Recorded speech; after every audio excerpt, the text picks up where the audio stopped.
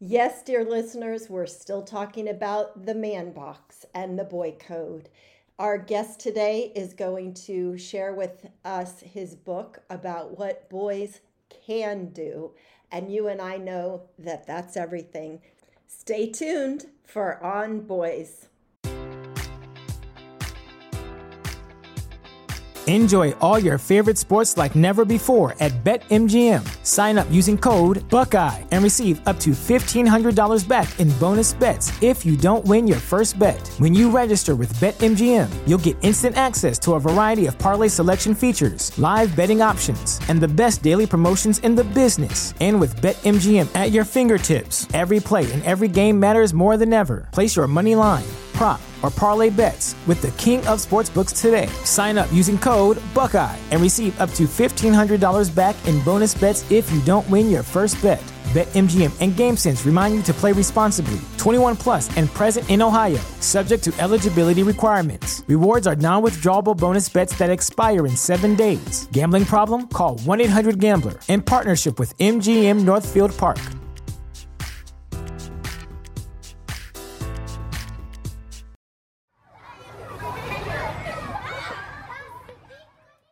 Welcome to On Boys Parenting Podcast, the podcast that explores and explains boy behavior. We are your co-hosts, Jennifer L.W. Fink of buildingboys.net and Janet Allison, founder of boysalive.com. COVID levels are spiking in some areas. And if that is the case where you are, you might want to consider upgrading your face mask. LCP Medical, one of our sponsors, makes a frontline protective face mask. It's a cloth face mask, but it comes with 5 replaceable N95 filters that go in the fabric face mask. You don't need a separate thing. It doesn't look huge and bulky. And there's 3 different options for these filters. There's the standard N95 filter, or you can choose their anti-pathogen filter, which destroys viruses. And they have sport filters available, high filtration, high flow for you to use during sports or exercising. At the gym, what a brilliant, brilliant option. Now that we're getting out and about a little bit more, you need to have more protection. It's a good idea to keep a higher level of protection mask around for you or your kids so that when virus levels are spiking in your area, you have this option. You can provide a little bit of extra protection without a lot of extra effort. You can see all of the masks at lcpmedical.com. Use On Boys as your coupon code for 10% off your entire order. That's lcpmedical.com.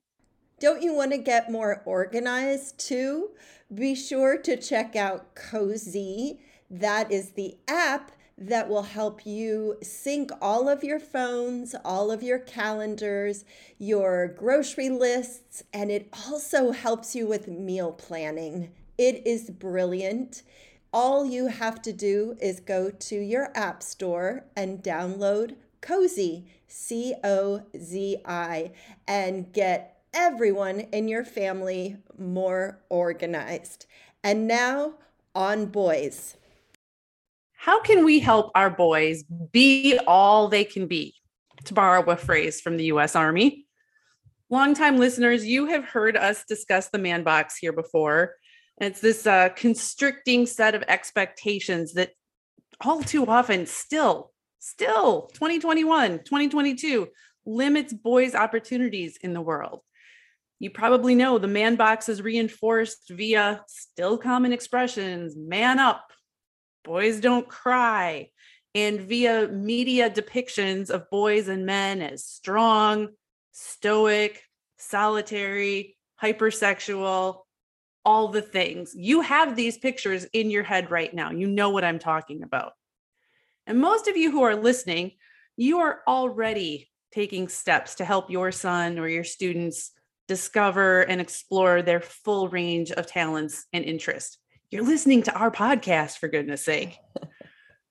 But you also know that not everyone is on board. Some of you who've been listening a very long time know, for instance, that we have had our friend Sassy Harvey on here before. She started an organization named My Boy Can after her boy faced criticism for dancing, for wanting to dance. Today, our guest is Dr. John Lasser, a school psychologist who has just released an adorable children's book called What Boys Do. We're going to be exploring boys and what they do in the world. Welcome, John. Thanks so much. Happy to be here. So tell us about how this book came to be. Why this book? Why this topic? Why now? Well, I'm a child psychologist and professor, and I've always used picture books in my work because I think they're transformative. They're really helpful. And my first 3 picture books were about positive psychology and cultivating happiness and gratitude and kindness. And I was looking for a different direction for my work.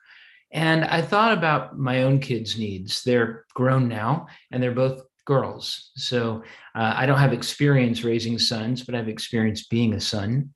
Certainly. And as a feminist dad, I found a lot of great resources for girls that showed them that they could be anyone that they want to be, and they could be strong and capable and powerful.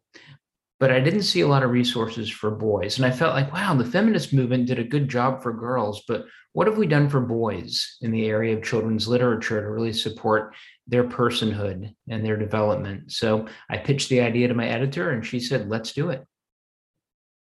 I love that. And you are not alone in not parenting boys, Janet. Got No 2 boys. grown daughters, did not parent boys. I feel like I'm vicariously parenting Jen's boys, though. Janet's my That's way to sounding go. board. I'm raising 4 of them.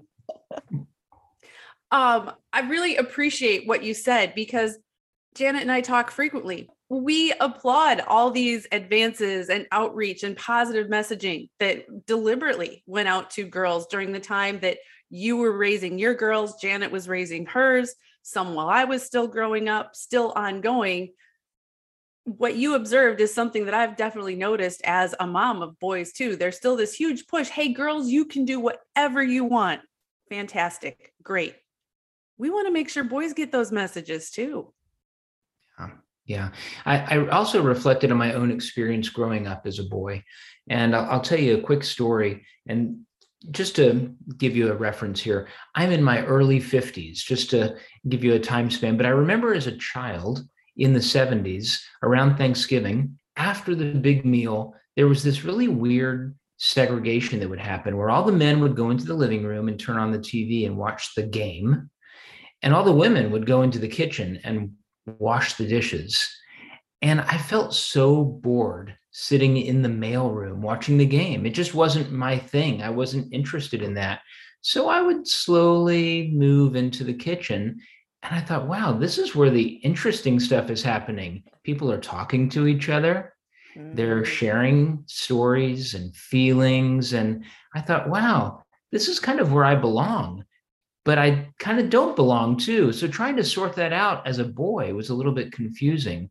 I wish that I had had someone pull me aside and say, it's okay to go where you're comfortable. It's okay to go where you can be you. You don't have to go where the Y chromosomes go. So that was part of my reflection on this need for a resource. Just yesterday on Twitter, I saw somebody posting, let's normalize men helping in the kitchen on Thanksgiving. Oh, yeah. I'm like, it's 2021. I thought we did, but I guess not. Apparently, there's still a need for that. I appreciate what you said about explicitly giving this message, go where you're comfortable. Mm-hmm. I'm pushing 50. And even as an adult, you notice these gendered like couples get together, especially male, female couples get together, and the guys go talk here and the women talk here. And I'm like, but sometimes I think that conversation is the more interesting one. I want to be in that one. I don't want to be restricted over here to these topics. And that's a testament to the tenacity of these roles. Mhm. They're so powerful that even when we know that they're not right, they still carry weight. There's this this little thing that kids like to say sometimes where they tell this story about the dad was riding bikes with his son and the son falls and the dad takes him to the hospital. And the doctor says, I can't work on this kid. This kid's my son. It's sort of a brain teaser kind of thing. And everyone says, well, wait a minute, how can that be? And then the punchline is, no, the doctor's the mom. But a lot of people, even feminists, will be stumped by that because we're so ingrained to think the doctor has to be a man. Mm-hmm. So it's a powerful force. Mm-hmm. And it's powerful. I've talked about this on here before of just that it's not only like the adults to the children, but it's also the children policing each other into these different boxes that we have set up. So, it's kind of hard to combat that. We can change our minds as adults and think, oh yeah, it's great. John, come into the kitchen, be with us, doing the dishes and cutting the pie. But there's that, I don't know if there would have been another boy there, say, your cousin, be like, what are you doing in there? Come back out here. And so that always is fascinating to me of how do we change this at a peer level? Yeah, kids do police each other. Are you familiar with Sandra Bem? She's a psychologist who did a lot of gender research. And she sent her little boy to school in barrettes. He had long hair, so had to keep the hair out of his eyes. And another kid said, you're a girl. And he said, no, I'm a boy. Well, no, you're a girl. You're a girl. And sort of insistent. Finally, Sandra Bem's son got so frustrated, he pulled down his pants and said, look, I'm a boy. And the other kid said, everybody has a penis. Only girls wear barrettes. Oh, that's such an interesting story, though, because as adults, as parents, there are these moments where we're like stunned by how much our kids don't know. We assume that they know something and find out they don't. For young children, they're looking at these exterior visible markers of masculinity, femininity, boy, girl, man, woman. So a penis never played into the thought process for this child. Well, and I think that I have a lot of hope for the future because a lot of the kids that I work with are very adaptive and flexible with dealing with things like trans kids and pronouns. It's the adults that seem to have a harder time with that. I find that kids are much more adept at switching from he to they pronouns for someone. Adults really get hung up on that.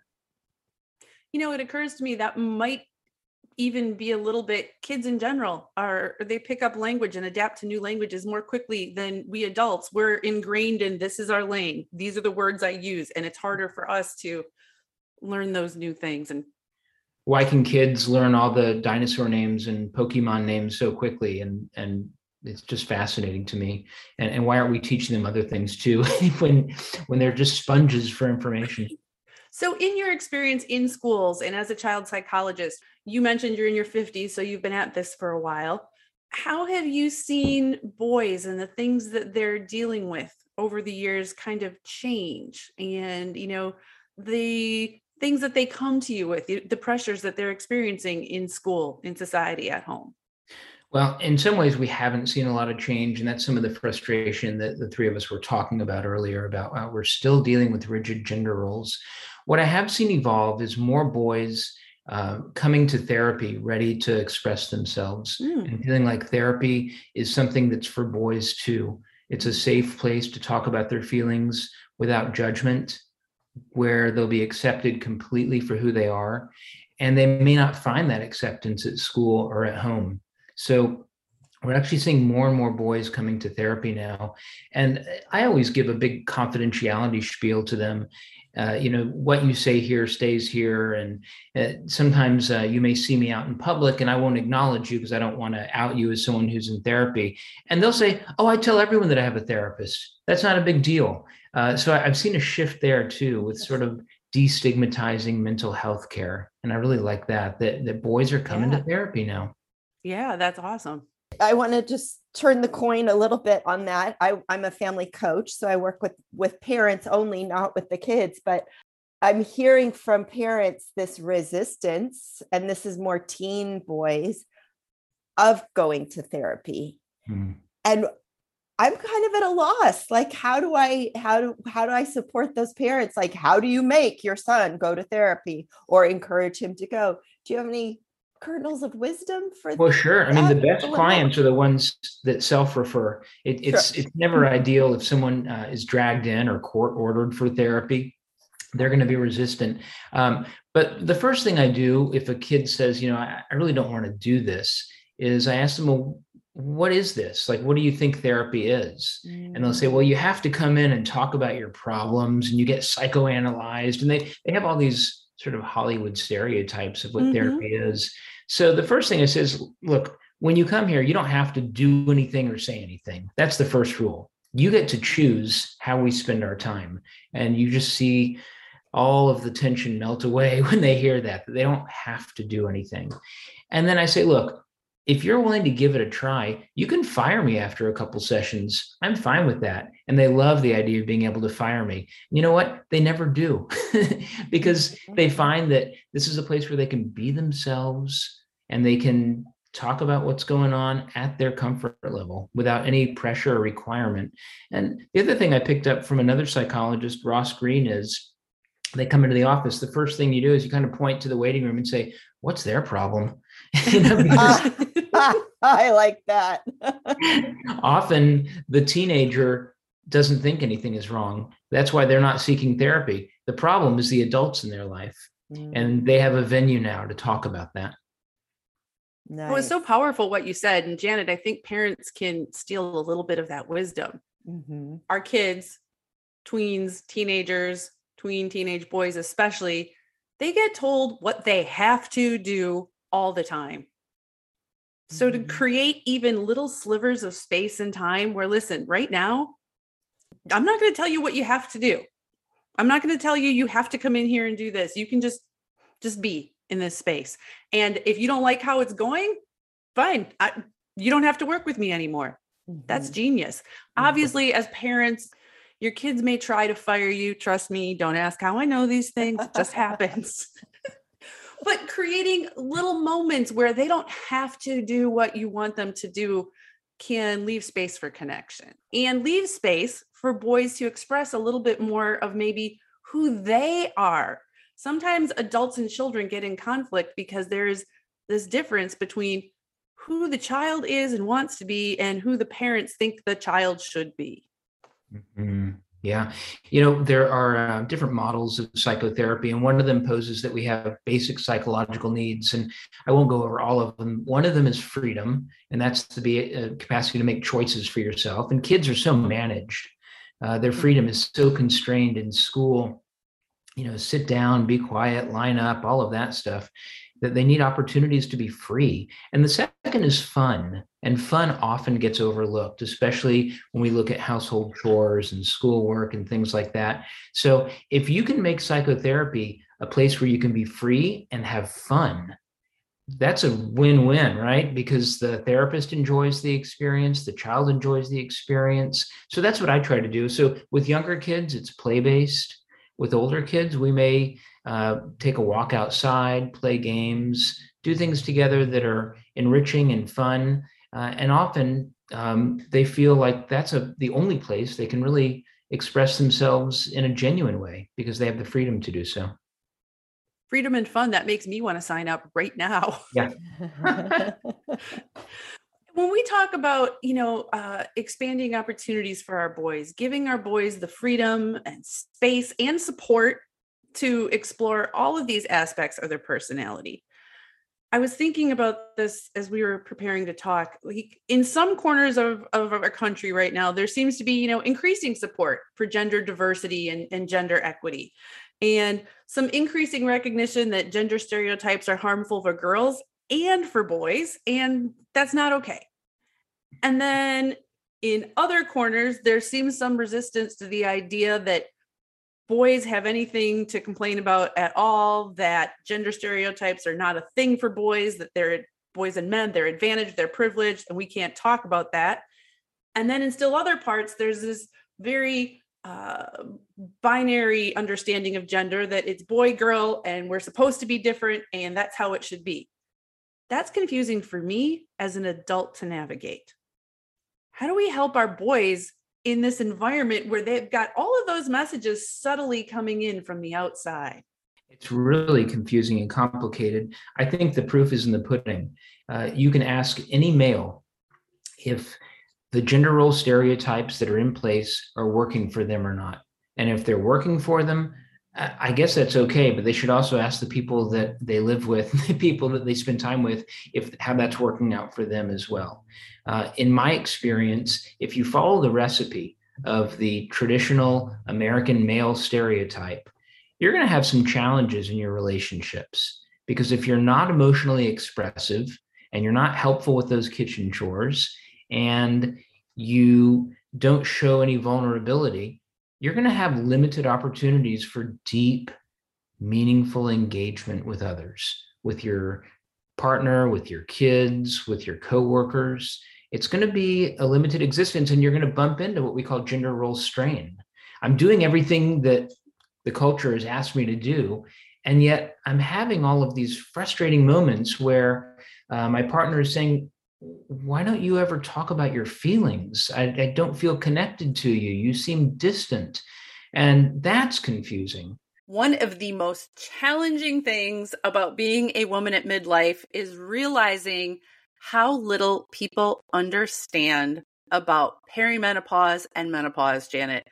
I just had a conversation with my sister about that this weekend. She is 10 years younger than me. So I'm 51, she's 41, and she went to ask her healthcare provider, hey, can you provide me some information? And she got information, but she was frustrated by how incomplete it seems, how little we know, and how for way too many people, the answer seems to be, yep, that's the way it is. Deal with it. Deal with it. And not only are our mamas out there having to deal with perimenopause, likely at this age, but many of our moms are dealing with their sons entering or in puberty, which is kind of nature's irony, which is, oof. Cruel joke, Janet. Cruel joke. Cruel joke. Thankfully, increasingly, there are those who are recognizing that women need and deserve competent care and treatment for perimenopause and menopausal symptoms. And we know that can still be harder to access than it should be, which is why we have partnered with Winona. Winona helps women who are dealing with menopause or perimenopause. Winona is a collection of OBGYN health professionals who believe that your symptoms are important, real, and deserve to be taken seriously. It's telehealth. You can access care from your home when it is convenient for you. Visit bywinona.com today to start your free visit. With free U.S. shipping and the ability to pause or cancel at any time, your path to wellness has zero obligations.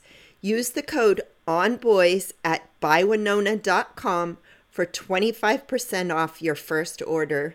That's bywinona.com/onboys.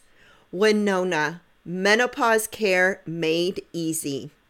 So I can speak from my own experience, and I'm definitely a privileged white male. Things have come pretty easy to me. I can show up and people kind of assume that I know what I'm talking about. Often I don't. I've had to work hard to sort of live up to an expectation that I know what I'm talking about. When you get a job as a professor, people often automatically think you have some sort of expert knowledge. Most of us are still learning as we go and trying to figure things out. So there's some humility there. But I think that boys ought to be able to have opportunities to talk about all of the cultural conversations you've been discussing. If you live in a rural conservative part of the country and you hear that out in California, the boys are girls now, or whatever, the way that's characterized. What does that mean to you? And how do you make sense of it? I think that sometimes there's an interesting intersection of left and right when we talk about that, because a lot of people in more conservative areas believe in freedom and liberty and being left alone and not being told what to do. And to those in the blue states, that's exactly what they're talking about as well. So I think that's an interesting point of intersection. It is an interesting point of intersection, and it can be difficult as our kids grow and start seeing some of that. Like, well, you're for freedom and liberty, except I'm supposed to be this way. So freedom and liberty for everybody except me. And they don't always say it that way, but they may have that inside. Well, and the exciting thing about adolescence is that's a time where they start to push back against authority, as they should, and start to question a lot of the things they were taught, as they should. That's a developmental characteristic of adolescence that we should embrace and value. Unfortunately, we try to problematize that and say, what's wrong with that kid for being so anti-authority? And that's something that we should celebrate. I mean, there are limits to that as well. We don't want kids to do things that are destructive or things that may get in the way of the happiness of others. But even so, it's good to start thinking critically about institutions and rules and to question them. Now, obviously, your book is not aimed at adolescents. It is a beautiful picture book. It is exactly, I'm holding it up, and of course, you listeners, you can't see it. It's hardcover. It has beautiful illustrations. It's exactly the kind of thing that I would have picked up from the library shelves, when my boys were little. And so this is aimed at the read aloud set for sure. Yes. Yeah. It's a preschool book. And I would say, I think maybe the publisher would market it as 4 to 8. Yeah. And that's flexible. The illustrations are gorgeous. They're done by an illustrator who's actually in Houston, Robert Paul Jr., very talented. He's from the Virgin Islands. And a lot of people assume that when we do picture books that the author and the illustrator somehow sit down together and collaborate. Not at all. I write the words, the publisher sends them to the illustrator, and he illustrates it. There's minimal conversation about that, and it's mediated through the publisher, but he did a great job. I've never met him in person yet. Why did you aim for this audience? Yeah, that's a great question. All of my picture books are targeted at this audience, in part because I believe that's where we can have the most influence. I think that young children in early childhood, I think of it as the magical years. They're really open and flexible, and they're not yet set in their ways. The cement has not set yet, and we have an opportunity for influence there. That's not to say that you should give up hope after they turn 9, but that early childhood is a time where we really can make a difference. And picture books were part of my childhood. They were part of my daughter's childhood. And they're things that have a lasting impression. I don't know about you, but I still remember some of the picture books that were read to me, although it's been decades. I mean, Are You My Mother is one of the books that I will never forget. That's one of the books that is definitely making the move with me, Janet. That's, there are certain books you just can't get rid of. And I don't care how old or your kids are, you just can't get rid of them. No, you can't. Brown Bear. Just got to throw that one out there. Oh, that's a good one too. My Nathan loved the purple kitty. Kitty. And you know what? He couldn't talk yet then. He was young, right? But that illustration spoke to him. That child is now a 23-year-old man who is living with 2 cats. There you go. All right. There's the impact. I should also shout out to my publisher, Imagination Press. It is an imprint of the American Psychological Association. And all of these books are written by mental health professionals, and they all have a reader's note at the back. So you've got the story for the kids, and then for the adults at the back, a more comprehensive deep dive into the message of the book and how to help kids. So I wanted to talk about that reader's note. The reader's note takes up 2 pages at the back. This one starts with raising and teaching children provides us with many joys and challenges. Everybody listening understands that. Second paragraph. In the case of boys, we often think in terms of stereotypes about masculinity. And then basically you outline what I described as the man box earlier. Boys are expected to be tough, stoic, self-confident. And then as it goes on, you talk about, behavioral differences, socialization. Boys and girls may function best when they can integrate qualities that are masculine and feminine. And then you specifically outline ways we can help boys. As a parent, that kind of input is so helpful for me because frankly, most people would encounter this book the same way that I likely would have when my kids were younger. Oh, that's a cool looking book on the shelf at the library. And at that point, before my kids even hit school age, I was not aware of many of the challenges facing boys. I'm a woman. What did I know about what boy world looks like? Your first way we can help boys: read diverse books to boys. Clearly yours fits right into that, but can you elaborate on that one, please? Sure. We often think that boys will like a particular kind of book. We may jump to conclusions. You may think, oh, adventure, something with dragons. Turns out boys are less concerned about that thing than adults are. And unfortunately, we don't really market books to 4-year-olds because they don't have money. They don't buy books. Right. So we market books to parents, and we think of what parents are going to pick up. There's a great book in the feminist tradition that is often read to girls called The Paper Bag Princess. I don't know if you're familiar with it. But I'm not, but again, been raising boys for 20 years. Yeah. The prince is captured by a dragon, and the paper bag princess goes off to rescue him. Okay. And it's a great story. And it turns out boys like it too. And it's great for boys to see a strong girl rescuing a prince. So sometimes we have to get out of our own preconceived notions of what boys like, because we're a victim of these stereotypes as well. We're locked into it too. So reading books to boys about animals, about babies, about nurturing can be really helpful for them in terms of their development and start seeing themselves as potential nurturers.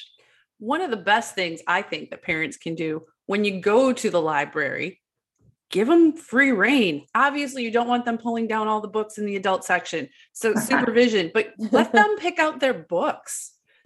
Watch them, figure out what subjects they gravitate towards, figure out the kind of books they're watching for, and then grab a couple of your own, just have them in the house, in the pile, see what happens. I love that suggestion. It taps into that psychological need for freedom as well, to be able to choose. I think that one of the questions I always ask myself when I write these picture books that are psychologically minded is, who's my audience? Am I writing these books for the parents or for the kids? And the answer is yes. They both need them. You know, I want to comment a little bit about walking the line, because one of your other suggestions too is, support boys' goals and interest, which goes to our topic today, expanding boys' opportunities. For people who are coming to this with the intent of wanting to expand boys' worlds beyond the things that are stereotypically boy, beyond adventure, beyond battles, beyond trucks and balls and bats, it can be a little disheartening or disappointing sometimes if their kid keeps picking out the truck books at the library or prefers to play, lightsaber stick battles outside. Talk to parents. How do you navigate that? Well, look, I guess I could come off as being someone who says, hide the trucks and put out the ballet shoes, but I don't believe in that. I really believe that everyone should be the person they want to be. And if a kid gravitates towards trucks, I would support that interest in trucks. I don't think that any force is going to shift that interest. I think it's there. It's part of who that person is. And I celebrate that. That being said, if the kid gravitates toward tea parties and dress ups, I support that as well. So I don't think that our job is to tell them what to like. I think our job is to celebrate what they like. I like do you see families that struggle with that sometimes, Janet? I do see families that struggle with that. The families that their boys want to wear dresses and the parents are, they're pretty fine with that, and that's okay. And yet it's kind of not okay. So, parents are still in that, maybe that in between generation of like, we're totally not quite on board. And what are the grandparents going to say? And so it's this shift. And I love what you said, John. This is what the boy's gravitating to at this age. Is he going to be 16 and wearing dresses? We don't know, but he is going to carry that subtle message of this isn't okay as a 5-year-old, a 6-year-old. So that messaging is the more important piece than the actual, is he going to wear dresses or not? We don't know. I would be willing to bet that there were times where I had a son with ballet slippers on, dragging himself around the house in a Tonka dump truck. I'd be willing to bet Tonka toys were huge in my household, and I'm still a big fan of Tonka trucks. But my oldest son at 4, he wanted to take dance lessons, and he did. So he had ballet slippers, which, stayed in the house forever. And I mean, kids, whatever's there, they're going to play with it in whatever way and let them be, more or less. If they're whacking each other with the ballet slippers or the Tonka truck, then I have a conversation with them. It's time to do something. Other than that, I don't care what you play with. Mm-hmm. I love that. It reminds me that we used to conceptualize masculinity and femininity as a continuum where if you were more of one, you were less of the other. Now it's been reconceptualized where you can have high and low levels of both. So you could have high femininity and low masculinity, or you could be high on both. These are traits that are not mutually exclusive. You can have some combination, and some say that androgyny, a nice healthy blend of those traits, makes a person well-rounded and more adaptive to life's challenges. Talk about some of your other suggestions in this reader's notes. Yeah. Engage in imaginative play with boys. How does that fit? Yeah, as a play therapist, I love to get a kid in a room full of toys, and all kinds of toys that would be stereotypically masculine and feminine, and let them play freely without me directing the play, and let them express themselves. Play therapists love to say that play is the language of kids and toys are the words, because in therapy, a 6-year-old is not going to sit on the couch and say, let me tell you about my mother. They just don't, they don't do that, but they do express themselves through play, and they'll work out family conflict with a dollhouse or with puppets. And imaginative play is really freedom of expression in its absolute form. So when kids play imaginatively, they get to be themselves. And that's where a boy will pick up a baby doll and a bottle and nurture it and be gentle with it. That's where a girl can be a powerful superhero wearing a cape and be herself. So imaginative play is something that it's a trick or a tip that play therapists would love to give away. They'd love parents to be play therapists for their kids and learn how to be with a child, let them play freely and accept them completely the way they play. Often adults find themselves controlling and managing kids. And this is sort of a sacred space where kids get to be themselves. So if I could encourage parents of young children to do one thing, it would be with them as they play and express their imaginative powers and just accept whatever comes out of that. Give them some tips for doing that. And the reason why I'm asking is that as a parent, sometimes I struggled with that. Some parents are naturally great at it. My brother Doc is one who, he's fantastic at it. He also worked as a childcare provider for a number of years, which is why he was good at that job. One of my problems, I am bored to tears with this game. And I struggled sometimes. So give parents tips on how they can maybe enter and engage with their kids' imaginative play without taking it over. Well, the reason why it's boring, first of all, is that kids love repetition.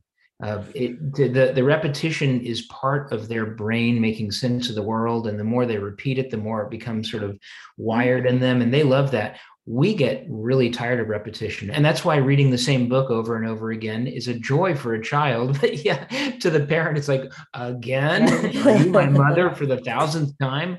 But kids love it. So we have to remember it's not for us, it's for them, right? But what I think of is parent as sportscaster. So your job is to witness what the kid is doing, and you can describe it as they're playing. I see that you're putting the baby doll in the truck, and the truck is driving now. You're just describing what they see. And that is powerful in and of itself, because at that point, the kid is like, oh, I am seen. Yes. Someone is witnessing what I'm doing. They're noticing, they're paying attention. I have their undivided attention. So all you have to do is describe, and that gives you something to do and alleviate some of the boredom as well. You don't have to make grand interpretations either and say, oh, I see you're working out your sibling rivalry, and, forget about all that. Just notice. Small doses matter too. Like, you don't have to do this for an hour at a time. That's right. I would say 15 minutes a day would be a good dose of non-directive, imaginative playtime. Mm-hmm. Nice. Permission granted, parents. Allow your children to be in that imagination place. And I'm going to guess maybe some of our parents might just kind of like being there too. I think so. I want to ask about one more tip that you have in the book for parents in the reader's note. Practice unconditional positive regard for boys. Define that, first of all. Sure. Unconditional positive regard means I love you because you're you. And no matter what you do, I'll always love you. I accept you because you are you. And sometimes you may make choices that I disagree with, but I still accept you. And nothing will ever change that. That's something that I think for many parents comes naturally. It's just a parental bond, and it's love. And for others, that may be harder for a variety of reasons. And we can only speculate. Maybe that parent never received unconditional positive regard. So the whole idea of it is kind of foreign, because love was always a contingency for them as a child. But this is something that we all benefit from. And the nice thing about it is it's totally free. It's always available, and there's no shortage of it. So it's a really nice gift.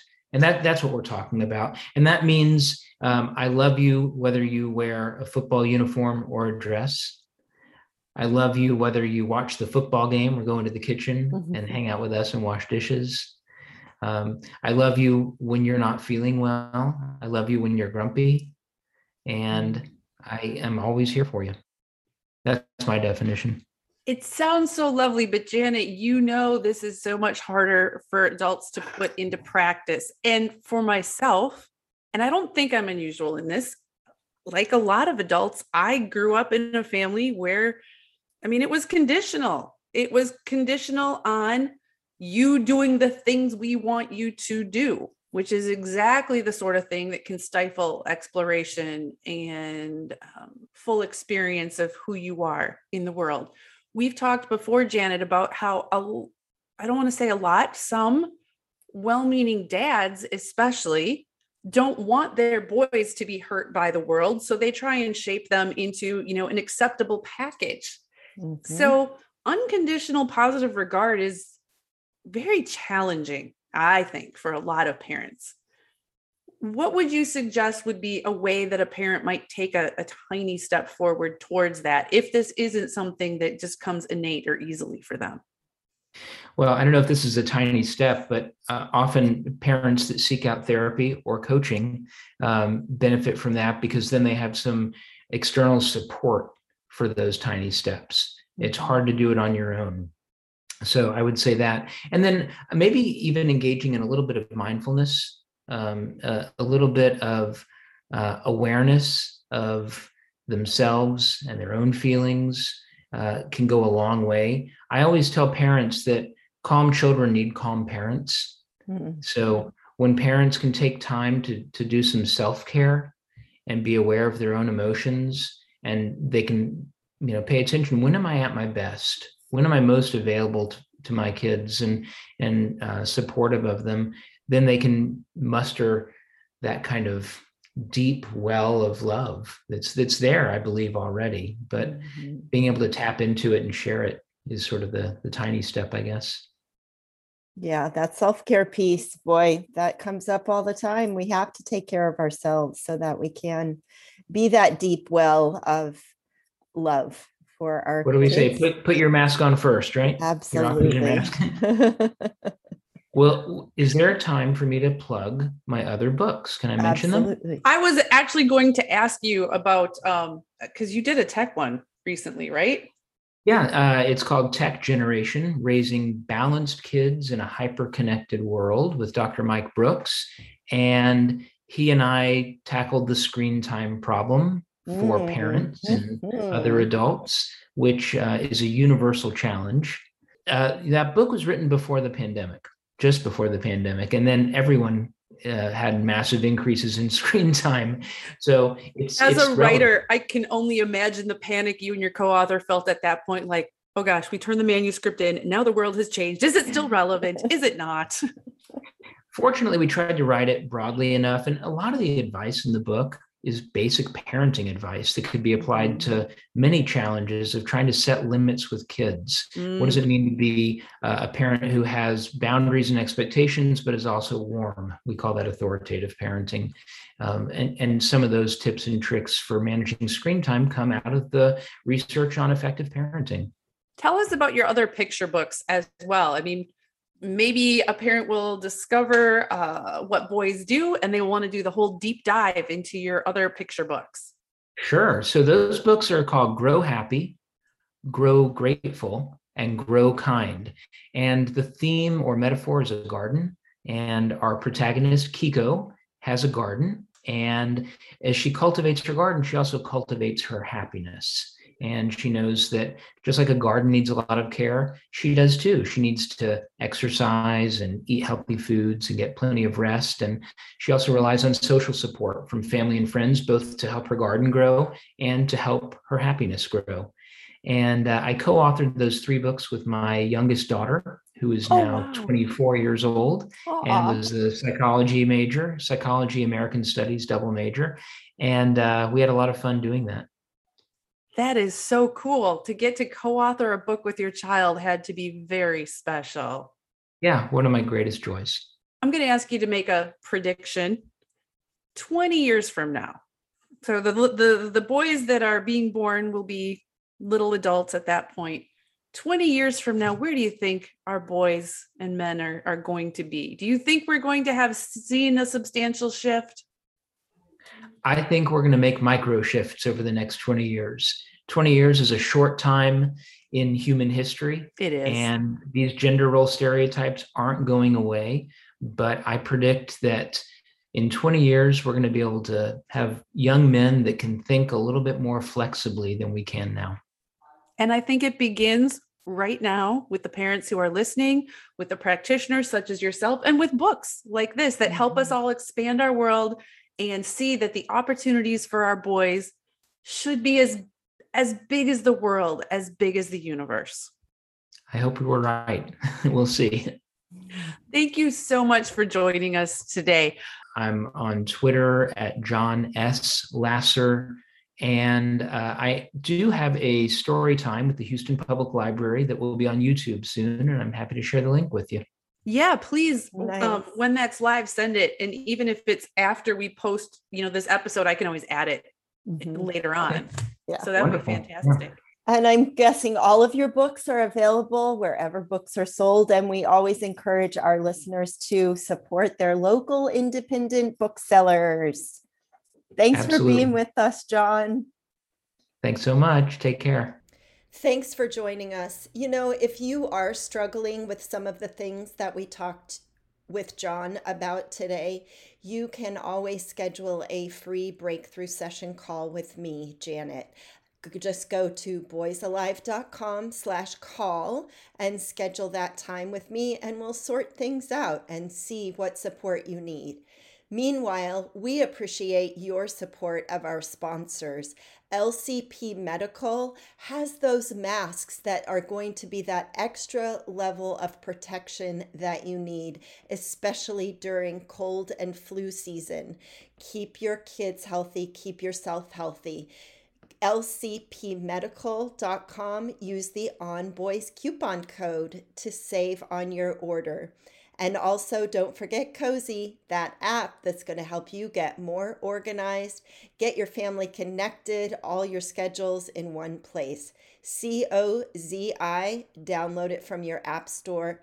Jen and I thank you for being On Boys listeners. If you liked this podcast, please share it with a friend. Thank you.